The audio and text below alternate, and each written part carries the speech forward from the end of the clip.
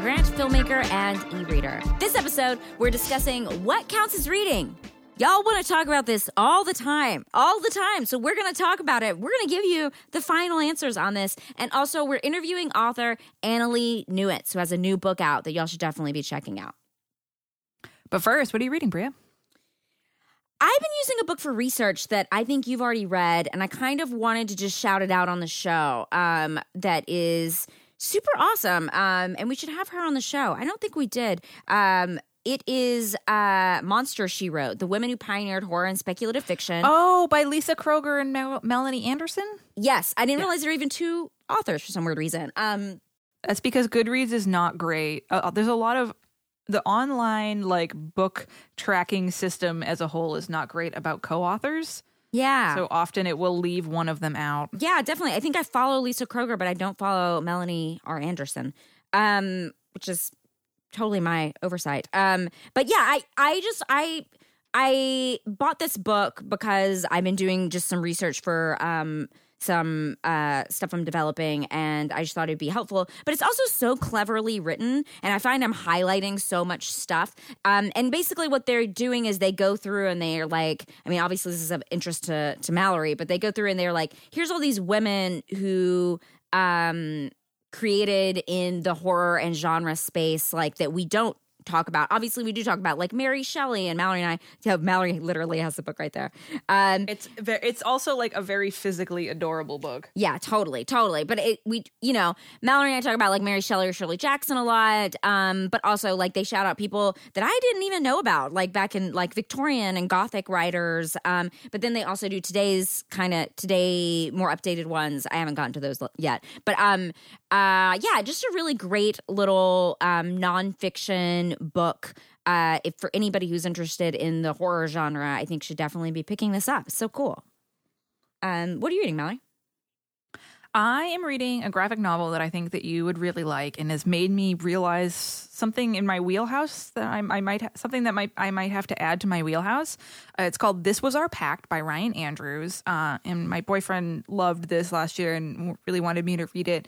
And it's this adorable graphic novel about this group of kids, and they live in this town. And every year, there's a festival and a celebration where everybody in the town takes these beautiful paper lanterns and puts candles in them and then leaves them in the river and then puts them in the river to go down to the sea. And it's really cute and magical.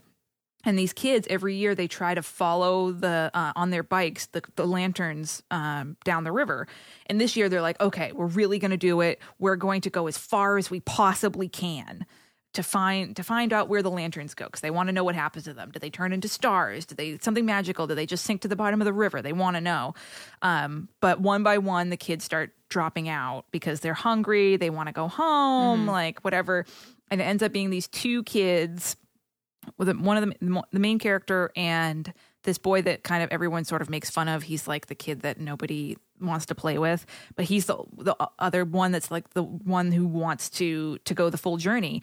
And they end up and it immediately turns into very fantastical, and it sort of becomes an Alice in, the best way I can describe it is it's Alice in Wonderland kind of thing, where you are going The Hike by Drew Magary, where it's one or two people on a journey, but it's each chapter is a new fantastical creature or a place that they're going to, and they meet all these that's the only way I can describe it. It's an Alice in Wonderland kind of journey. The art is absolutely amazing. They meet all these there's a talking bear character, which is how Jeremy sold me on it. And he's a fisherman, and he's adorable. But there's all these magical characters they meet, and it's just such a beautiful, adorable. I read it in one sitting. I loved it so much. But I think I love there's got to be a better word for it. But Alice in Wonderland journeys where you meet fantastical creatures. Yes, give me that, especially if there's talking bears. That was This Was Our Pact by Ryan Andrews. And mine is Monster, She Wrote, The Women Who Pioneered Horror and Speculative Fiction by Lisa Kroger and Melanie R. Anderson.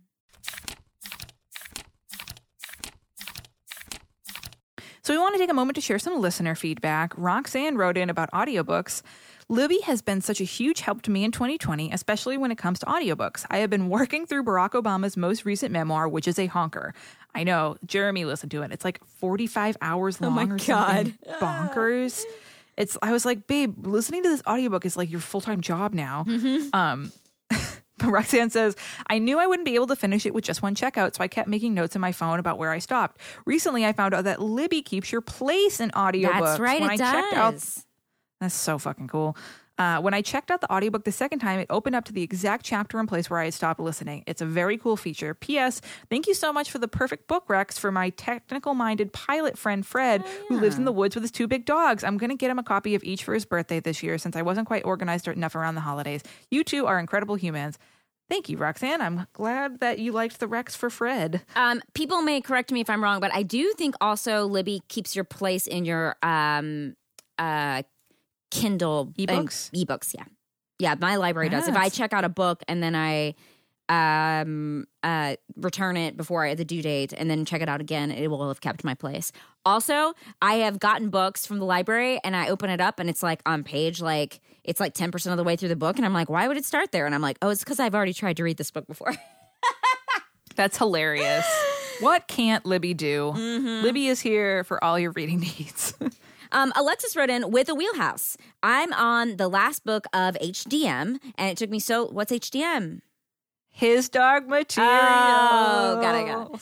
And it took me so long because my mom thought it was Satanism. Oh, okay. No comment. I understand your love for Lorik so much. The scenes when he walked... when he walked away from Lyra was so sad, and it gave me a lot of feelings. This series is becoming one of my favorites. I'm glad I started it, and part of the reason is you guys. Thank you so much. Okay, so the wheelhouse is found family, anything queer, fantasy elements, fae, journeys, ladies who can kick my ass, so specific, specific to you, vulnerable men who feel things, immortal magical jerk wizards who are often soft for naive people. Meaning they like naive people? Yeah, so it's an immortal wizard who's grumpy and jerky, but if there's like a naive person, they're like I'll take oh care God, of them. I have to help them. Yeah, okay. And Greek mythology. Love it. Glad you're enjoying HDM. If you are someone who loves found family stuff, His Dark Materials is the series for you. And that makes me really excited that my obsessive love for the series is spilling over and inspiring other people to read it. So you can email us at readingglassespodcast@gmail.com if you want a list of all the books we talk about on the show delivered to your inbox every month, plus an additional recommendation from me and Bria that we don't talk about on the show. Special extra recs for you every month. You can sign up for our newsletter. There's a link in the show notes. We've gotten a couple people who have emailed us and be like, hey, I want the newsletter. Don't email us. There's a link in the show notes that you can just put your email right in, and then you are signed up, and it's awesome. Also, a reminder for folks, our 200th episode is coming up, which is completely bonkers, but to celebrate, we're going to do a special AMA episode. So if you have questions for us about our reading lives, our personal lives, our snack lives, our drinking lives, our cats, anything you want to know, you can ask us. Just email it to readingglassespodcast@gmail.com. And before we talk about what counts as reading, we're going to take a quick break.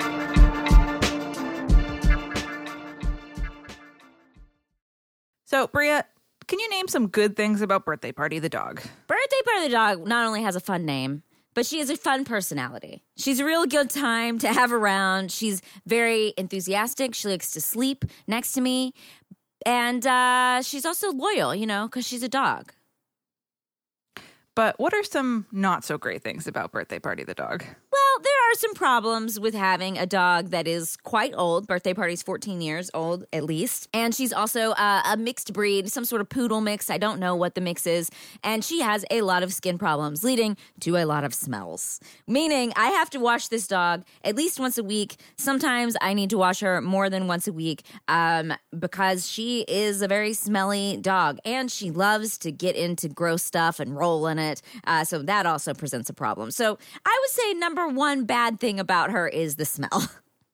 Well, luckily, Reading Glasses is sponsored in part this week by Scouts Honor. I love Scouts Honor. Scouts Honor's probiotic grooming products are a scientifically proven natural solution for treating your pet's skin problems.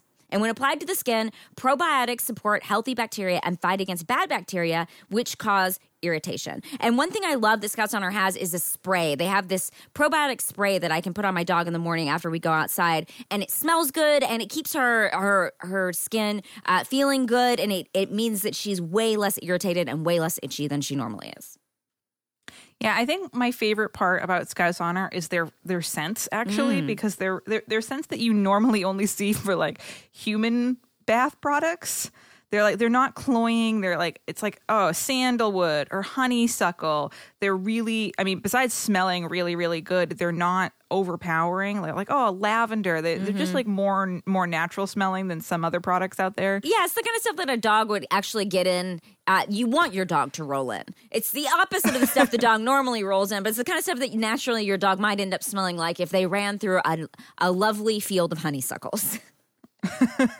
I just sort of imagine Birthday the dog strolling down the aisles of a pharmacy and thinking that these would be the fragrances that she would pick out for herself. Definitely.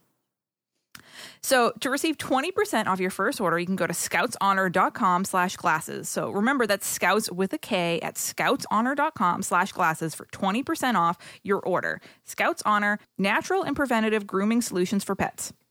Glasses. Hey, I'm Janet Varney, host of the JV Club podcast. High school. Was it a time of adventure, romance, and discovery? Class of 95! We did it! Or a time of angst, disappointment, and confusion? We're all tied together by 4 years of trauma at this place, but enjoy adulthood, I guess. The truth is, it was both. So join me on the JV Club podcast, where I invite some great friends like Kristen Bell, Angela Kinsey, Oscar Nunez, Neil Patrick Harris, and Keegan-Michael Key to talk about high school, the good, the bad, and everything in between. My teenage mood swings are getting harder to manage. The JV Club. Find it on Maximum Fun.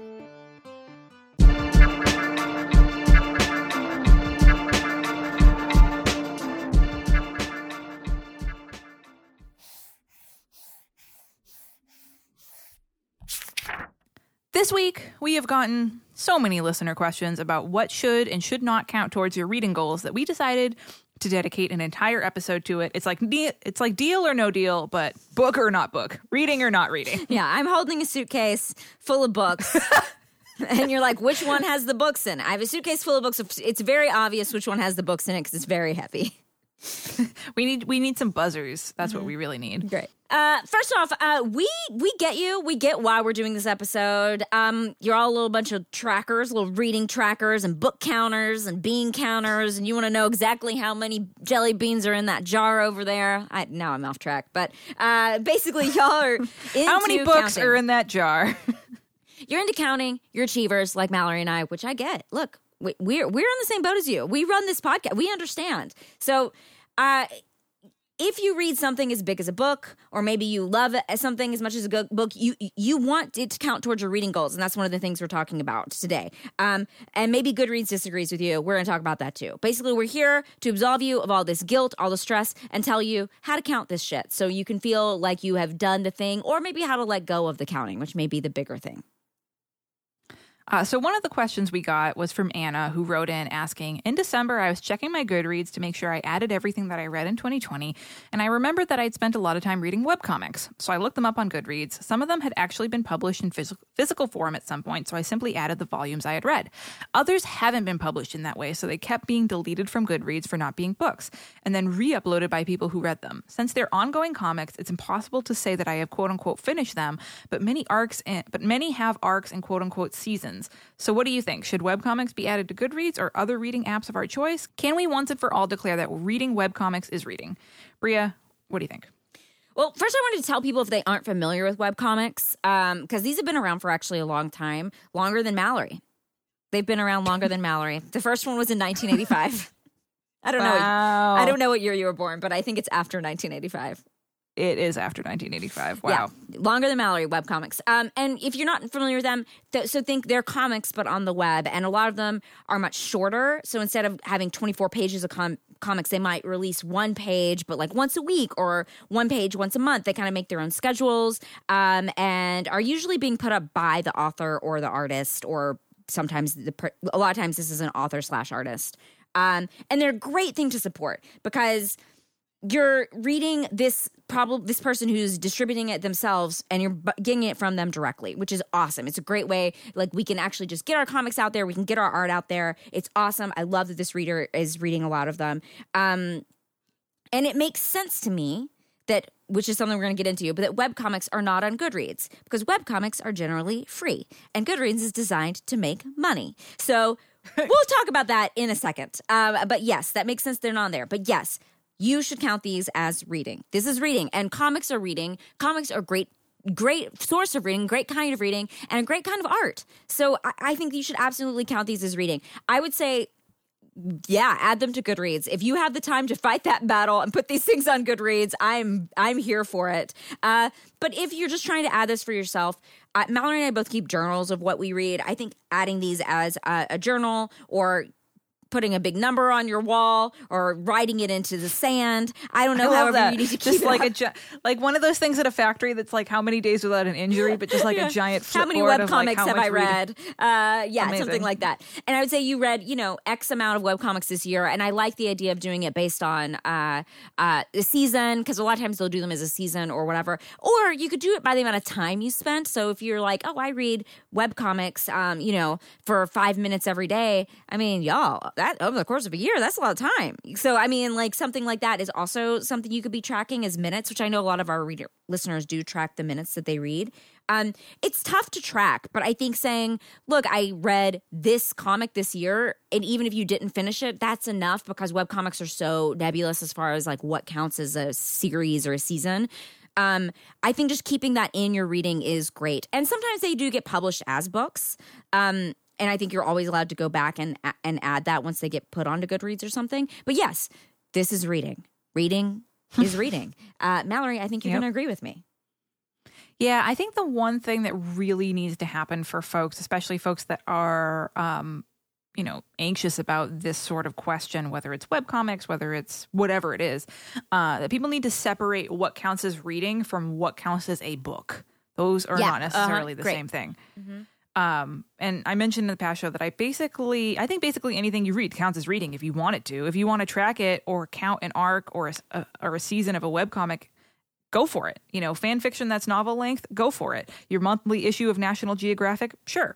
Whatever. Reading is reading is reading. At the end of the year, maybe your tracker looks like 50 books, 10 arcs of whatever webcomic, 12 issues of National Geographic. That's a lot of reading. And yes, it's all fucking reading. And Goodreads doesn't control us. Yeah, and what's interesting, if you think about it, I mean, it's not like, look, a lot of these webcomics become books. So there's no magical thing that when something gets printed into a book and has like suddenly a cover that it's reading, and obviously you would count that as a book. So, I mean, and the National Geographics, if you suddenly, bound them all together, that doesn't make them more reading than if they are not bound together into, 12 issues, 12 separate issues. Yeah, absolutely. And also, you made a really good point that, part of the point of Goodreads is to sell books. And in order to get on Goodreads or most reading apps, a book needs to have an ISBN number, right. Which stands for International Standard Book Number, which we will do an episode about. That's the, if you look on the back of a print book and like the little barcode and the number underneath that, that's the ISBN number. And from the point of view of a reading app, it would be pretty difficult to add things to your system that aren't standardized with something like an ISBN number. That being said, is there a case to be made for letting the public add fan fiction and webcomics to reading apps? We've actually had a couple people write in to say that Goodreads does allow some fan fictions that are novel length to be added, and that's fine. What do you think? Yeah, no, I think so. I mean, look, and I think crowdsourcing for this kind of stuff is really good. Most of us are using Goodreads to either track our reading or find what to read next. And what if there is a great fan fiction out there waiting for me and it fits my wheelhouse and it would be perfect for me, but I never discover it because I rely on Goodreads for all my recs. I mean, that is not a great system, and we need a system that will introduce me to the next great webcomic or whatever, so that way I can, if it includes a woman on a journey, it needs to be recommended to me if I'm only using Goodreads, which also I guess is an argument for us to be looking for recommendations outside of a place like Goodreads as well. And what do you think? Yeah, absolutely. Why not? Who cares? We're all going to fucking die at some point. Like, do whatever, I honestly just don't think it matters that much. And it's one of the many issues I have with public reading apps. It's, there's so much anxiety and it's so fraught, like what gets to get counted on Goodreads, but why does it actually matter to have something count as reading? We're going to answer this question after a quick break. You can always send your thoughts to readingglassespodcast@gmail.com.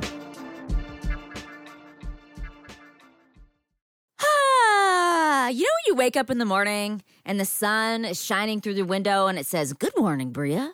And then I don't even need a coffee because I've slept so well. And then I walk into the street and there's a musical playing and little birds start tweeting because I've slept so great the night before. Have you ever had that happen, Mallory? I have now, because thankfully this episode is brought to you in part by Coma Inducer Comforters. These comforters are amazing. I have one in a beautiful dark gray. It is so comfortable. It's very huge. It is giant. I sleep on a queen-size bed, but this thing is way bigger than that. You can curl up in it at night. It is like the most comforting, warm sleep you will ever have. I love this thing, and I wake up feeling incredibly refreshed after sleeping with it all night. Yeah, I actually have started using this. I mean, we sleep with it every night, but it's also my new favorite reading blanket because I'll like get in bed and like pull it around myself, and it's so comfy and warm that it's just like makes the perfect little like nest for yourself for reading. It is fantastic. And it's great. Again, we've talked about this before, but our cats love it. As soon as I get in bed with it, Sailor and Lula are like, "Oh, it's time for a snuggle." They'll stay in bed longer than I do. Thank God they don't have jobs. That is their job, sleeping on the comforter. What color did you get, Mallory? Of course, I got black, but Nice. There are many different black options, which I was very excited about. But the comforters are so cute. I remember when they first contacted us and we were looking through the comforters and both of us were like, there's so many comforters to choose from. How are we going to pick? So many. Every color you could possibly want. You can get bright colors. You can get animal print colors. I go with a dark gray because I like keeping everything in my bedroom a dark gray, a real neutral color, and it is perfect. It goes with my sheets. Mine came with pillow covers too, pillow shams. So I have these really comfortable pillow shams that my cat likes to sleep on during the day while I am not in bed. And they're so soft and plush. You know that my cat Sailor likes to nurse on things. Sailor, as soon as we put the pillow covers on these pillows, Sailor immediately was like, "Is this a large mom cat? Should I nurse on this?" So we had to take it away from him. Do you need a mom cat at your house? Order these comforters. If you've always dreamed about sleeping on Totoro's belly, this comforter is for you. And so if you want to enjoy incredible Totoro-like sleep, visit comainducer.com/glasses to receive free shipping on any order. Once again, that's Coma, COMA Inducer, INDUCER.com/glasses to receive free shipping on any order. Glasses.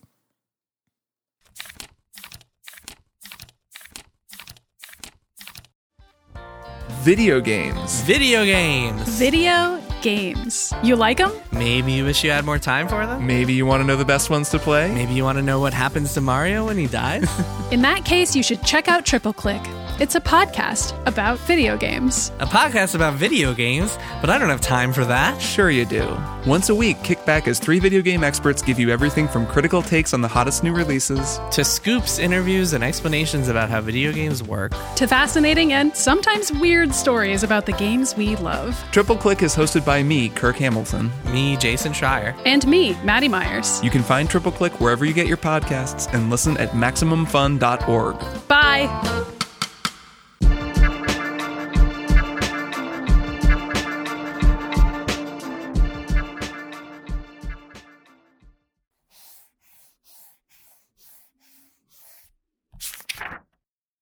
Okay, we're back. So all these questions about what counts as reading, why does it matter? And I really think we have to get down to the heart of this Like, why do you read? Why are we reading in the first place? I read because I either want to understand myself better or because I want to understand the world better. And all my reading vacillates between those two goals.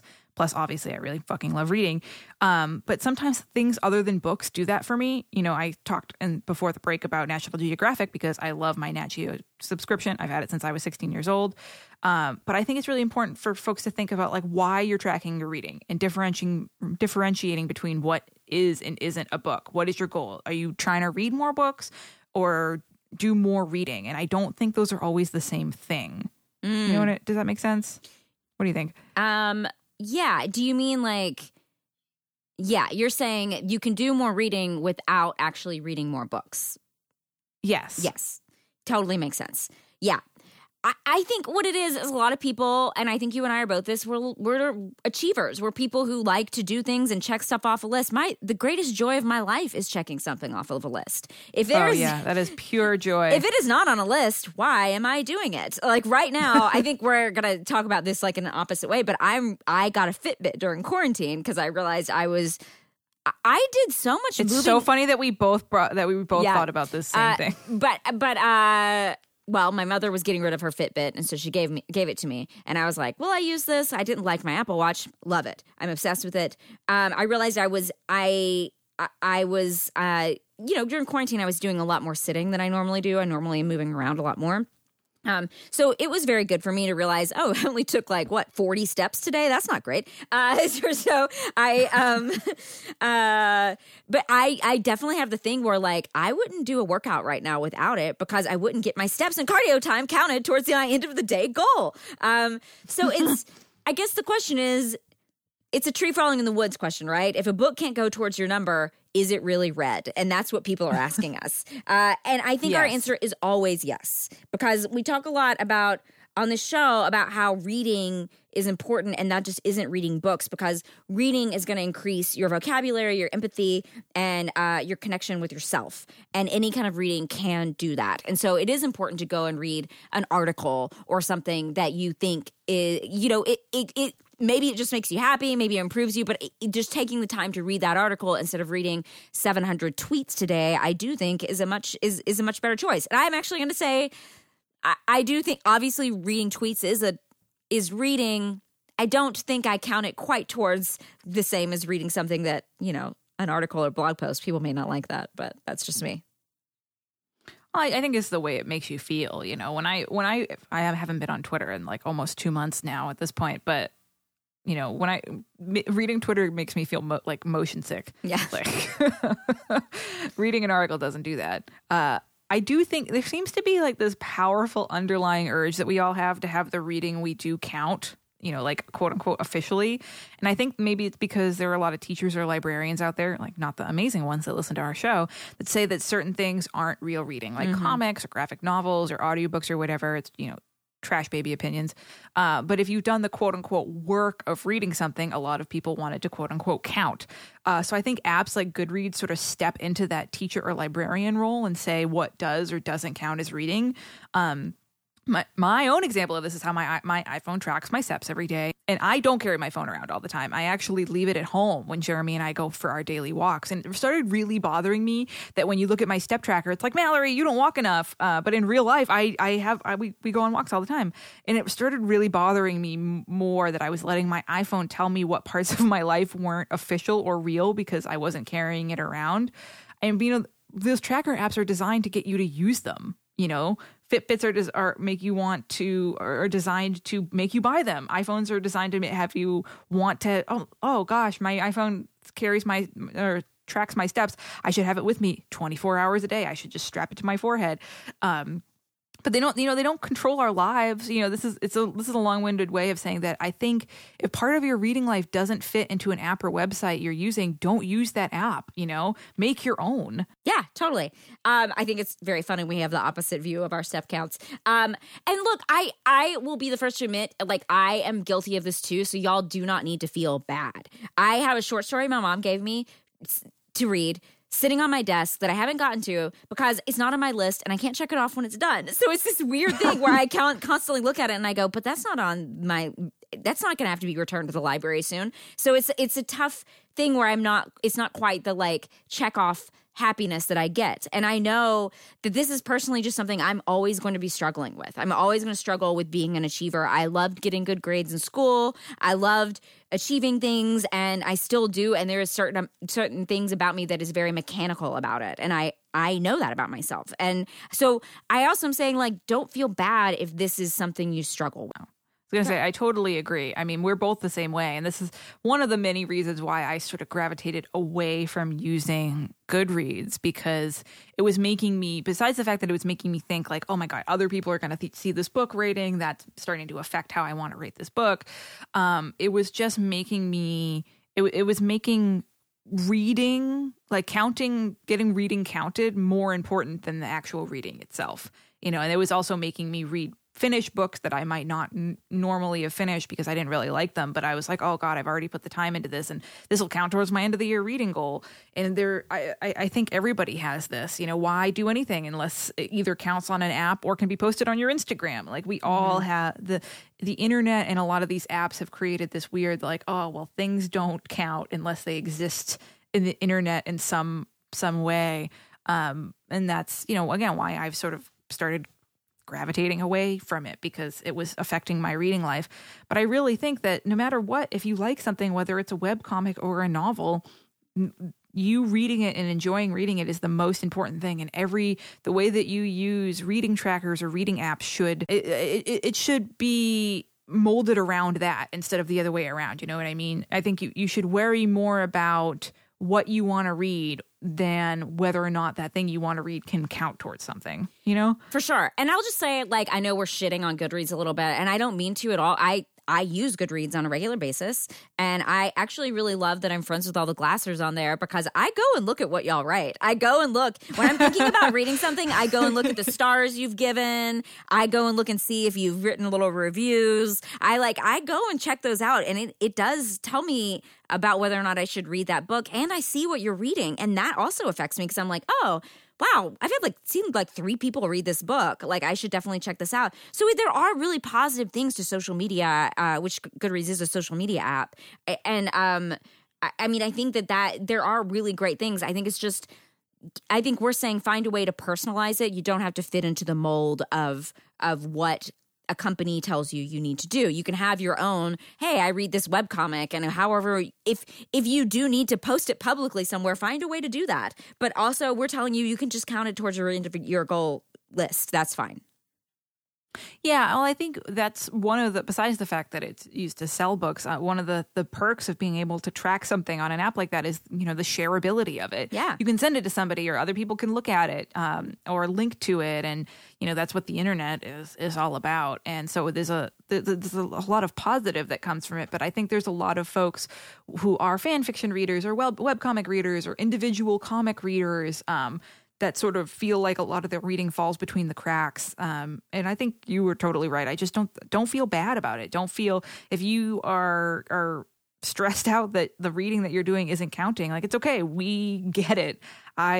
We love, nothing makes me, one of the reasons why I used to love Goodreads is looking at like that printout at the end of the year. It tells you all the books that you read. It is very satisfying. Like, knowing that when you're putting work into something, like, it's going to count in some way. But I think like we're saying, the most important thing is, do you like reading them? Are you enjoying yourself? And if you're enjoying yourself and it's adding something to your life, and you love getting up every morning and spending 10 minutes reading a webcomic, then that's the most important thing. And y'all, you're certainly allowed to keep sending us your questions like this, and we will keep telling you it's reading. So don't worry. We're here for you. We're going to keep telling you it's reading. Send us your weird questions about the weird thing you're reading. You're reading the back of a cereal box? You're reading. We should get 2 little signs that say reading and not reading, and be able to hold up. And it's just always reading. It's always reading. Oh, every single one. The buzzer. We'll get a big buzzer that says reading on it. Great. And then every time someone writes in, we'll hit it. Yeah, we are always here. But folks, if you're wondering, the answer is probably going to be, it fucking counts. It's reading. It's fucking reading. Enjoy yourself. And we actually got some help with these existential reader questions from amazing author Annalee Newitz.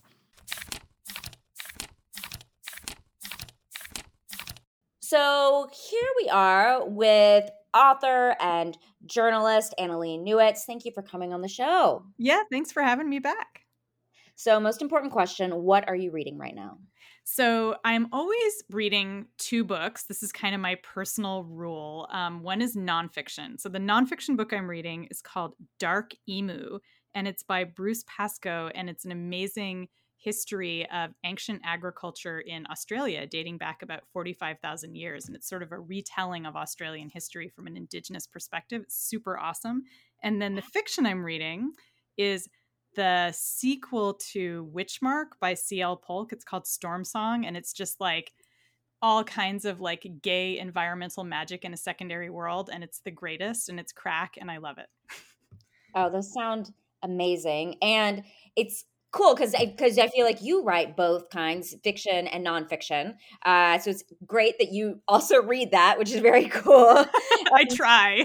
So tell us about your new book, Four Lost Cities.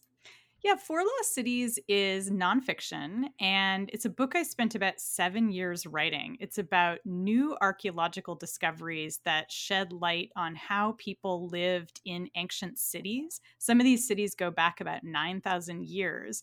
And what I wound up focusing on was why people abandoned those cities after building them up and living in them, sometimes for centuries or even more than that.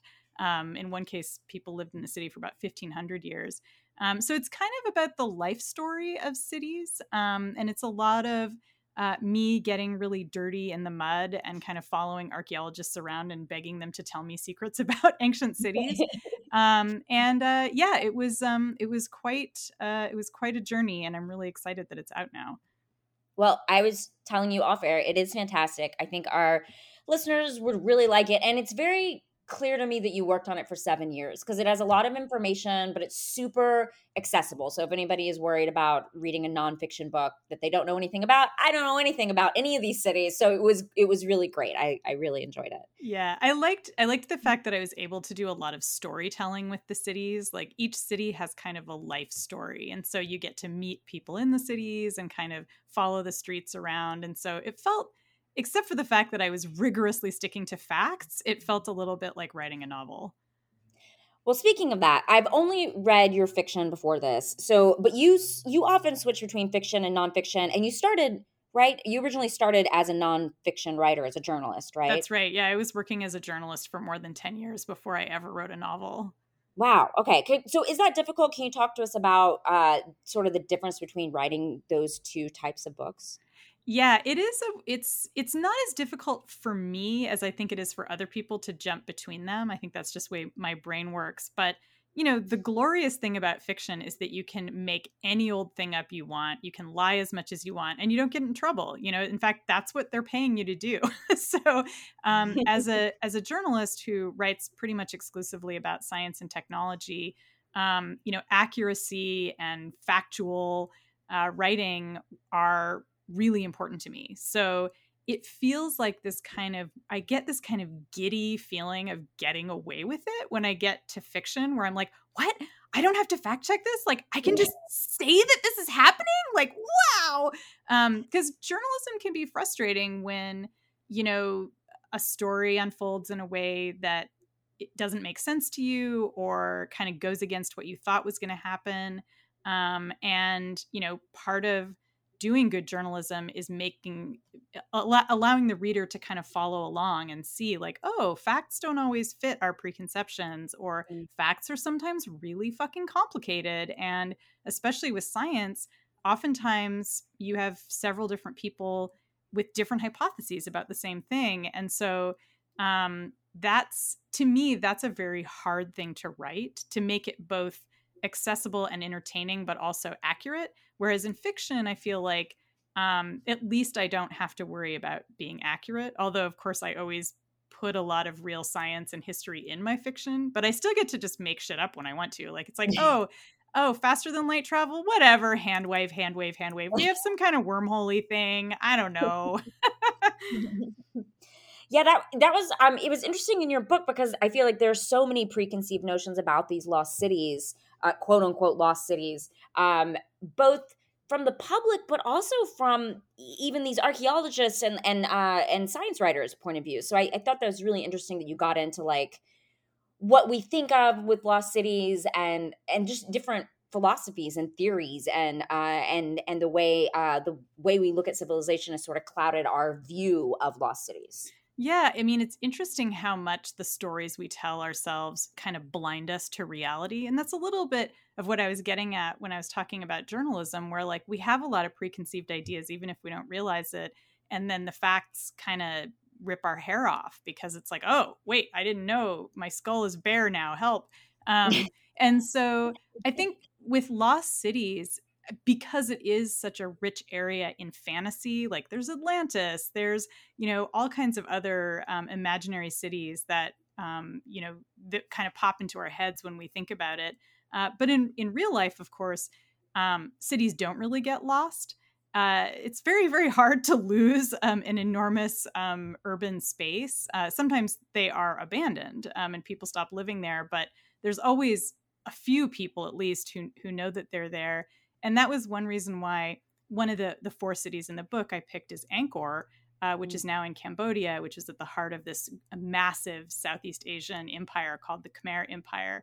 And it's the classic city that you see like in the first Tomb Raider movie. It's got all the temples with the trees that have like driven their roots in between the stones and they're crumbling in this beautiful way. And it's in the middle of the jungle because it's a tropical area. So it's, jungle grows there.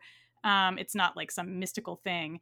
And when Europeans first stumbled across Angkor in the 19th century, they really thought that they'd found something that nobody else knew about, even though there were monks living in the city and taking care of it and farmers living there. But those were Khmer people. They were, Southeast Asian folks in Cambodia. And so for Europeans, they just didn't count as people. And that's a perfect example of how we get blinded by these preconceived ideas is that, oh, well, if Europeans didn't know about it, it must be lost. And that was kind of the dominant idea about these cities, and a big part of what modern archaeology is overturning and saying like, nope, these are cities that even after they were abandoned were a vital part of their cultures. They're not part of collapsed or lost civilizations. They are merely the history of living civilizations. And that's where it gets really interesting, because then you start to think about, oh, well, what does this city mean now? And what did we learn from building this city? And what did the people in this area learn that made them say, actually, screw that city. We're leaving. We're building different cities now. And that's kind of the meat of the book, is thinking about like just ordinary people in those ancient cities and what it was that happened that made them change their minds about living there. And there's a lot of lessons for today, specifically about good governance in cities and climate management, infrastructure repair, just basic stuff that you need for a city. Yeah, yes, I loved that. The other thing I will just touch on is that I do love this idea that people came in. I mean, I don't love this, that the Europeans came into these cities. I believe it was that city where they came in and they were like, must be aliens that made this. Like they could not believe. No, well, Angkor definitely, but actually that was the city of Cahokia, which is right, okay. Right. It's an indigenous city outside St. Louis, in southern Illinois. It's across the Mississippi from St. Louis. Yeah, and when Europeans found Cahokia, when they stumbled across it, and it wasn't lost because in fact the Cahokia tribe was living there, Right. they were like, "There's these giant earthen pyramids." Well, indigenous people couldn't have made that. Must be Egyptians that came over in ancient times, or maybe later on we think it's aliens. It's white people are obsessed with the idea that aliens have built any great thing from a civilization that's not European. Like it's like, okay, well, if it wasn't Europeans, obviously it was from space.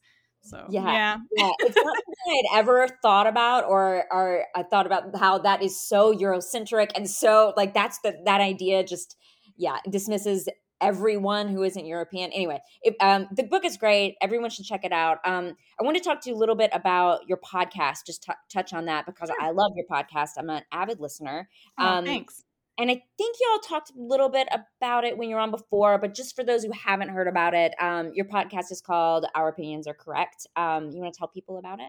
Sure, yeah. So it's a podcast that I co-host with Charlie Jane Anders, who's also an amazing author and my partner.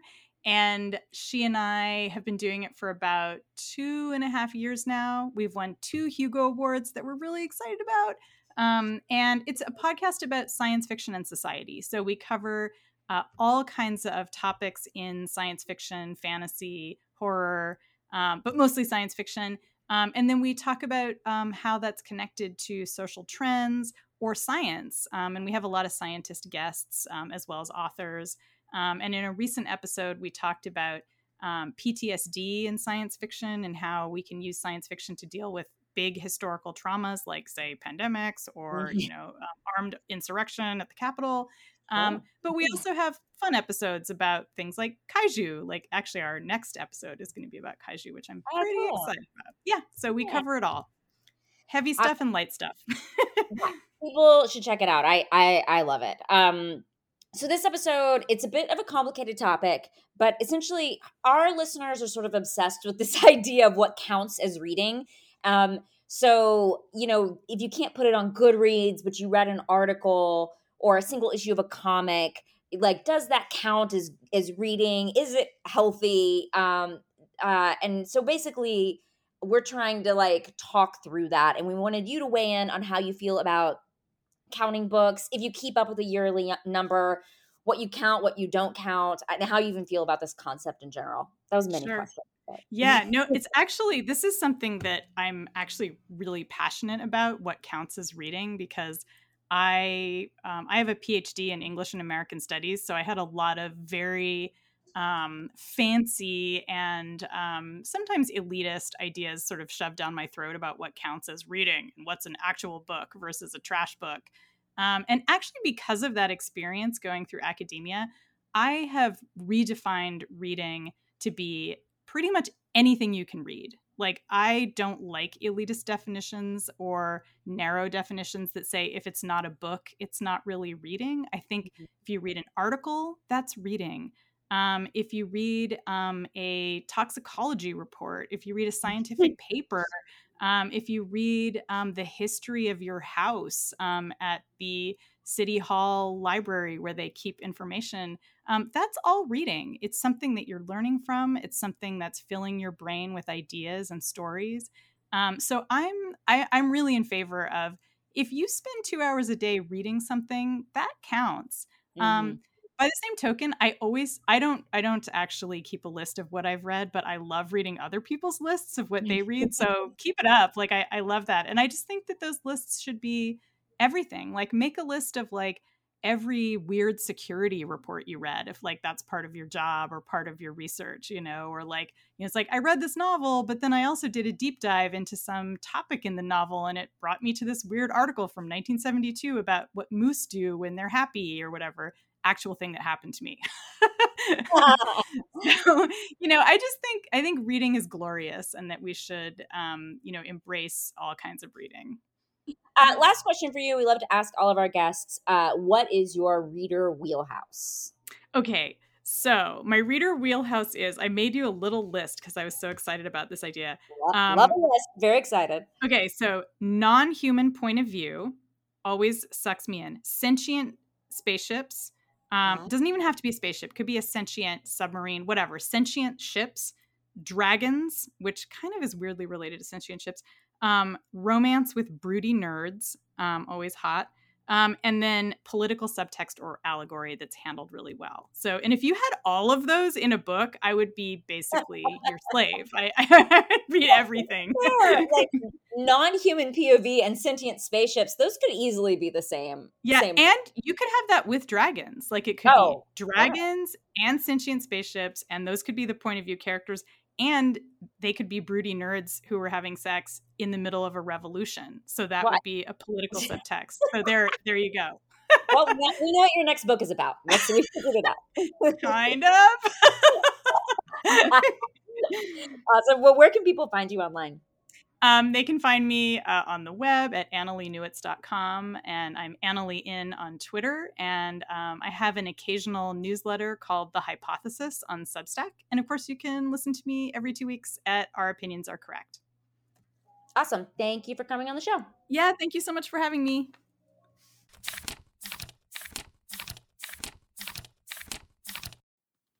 And as always, we want to thank our wonderful mods who run our Facebook group and Chrissy and Rachel who moderate our Goodreads page. Remember that you can buy Reading Glasses tote bags and shirts and stickers in the Maximum Fun store. They're cute. They're really awesome. We love them. Jeremy wears his Reading Glasses shirt all the time, and it makes me really happy. It's so cute. There's a link in the show notes if you want to check them out. And if you want to check out our iTunes ratings, we're doing really well, and we would love if you added one. Please rate and review us on iTunes. It takes you less than a minute. It's amazing for us. It helps grow our audience. It helps grow our advertisers. It helps grow our hearts. We feel so fancy every time we look at it, and more people are reviewing us on iTunes. You can email us at readingglassespodcast@gmail.com. Find us on Twitter at Reading Sheet Podcast, on our new, refurbished, very active Instagram that Bria has been taking over. It is fantastic. Reading Glasses Podcast. And thanks for listening, and thanks for reading.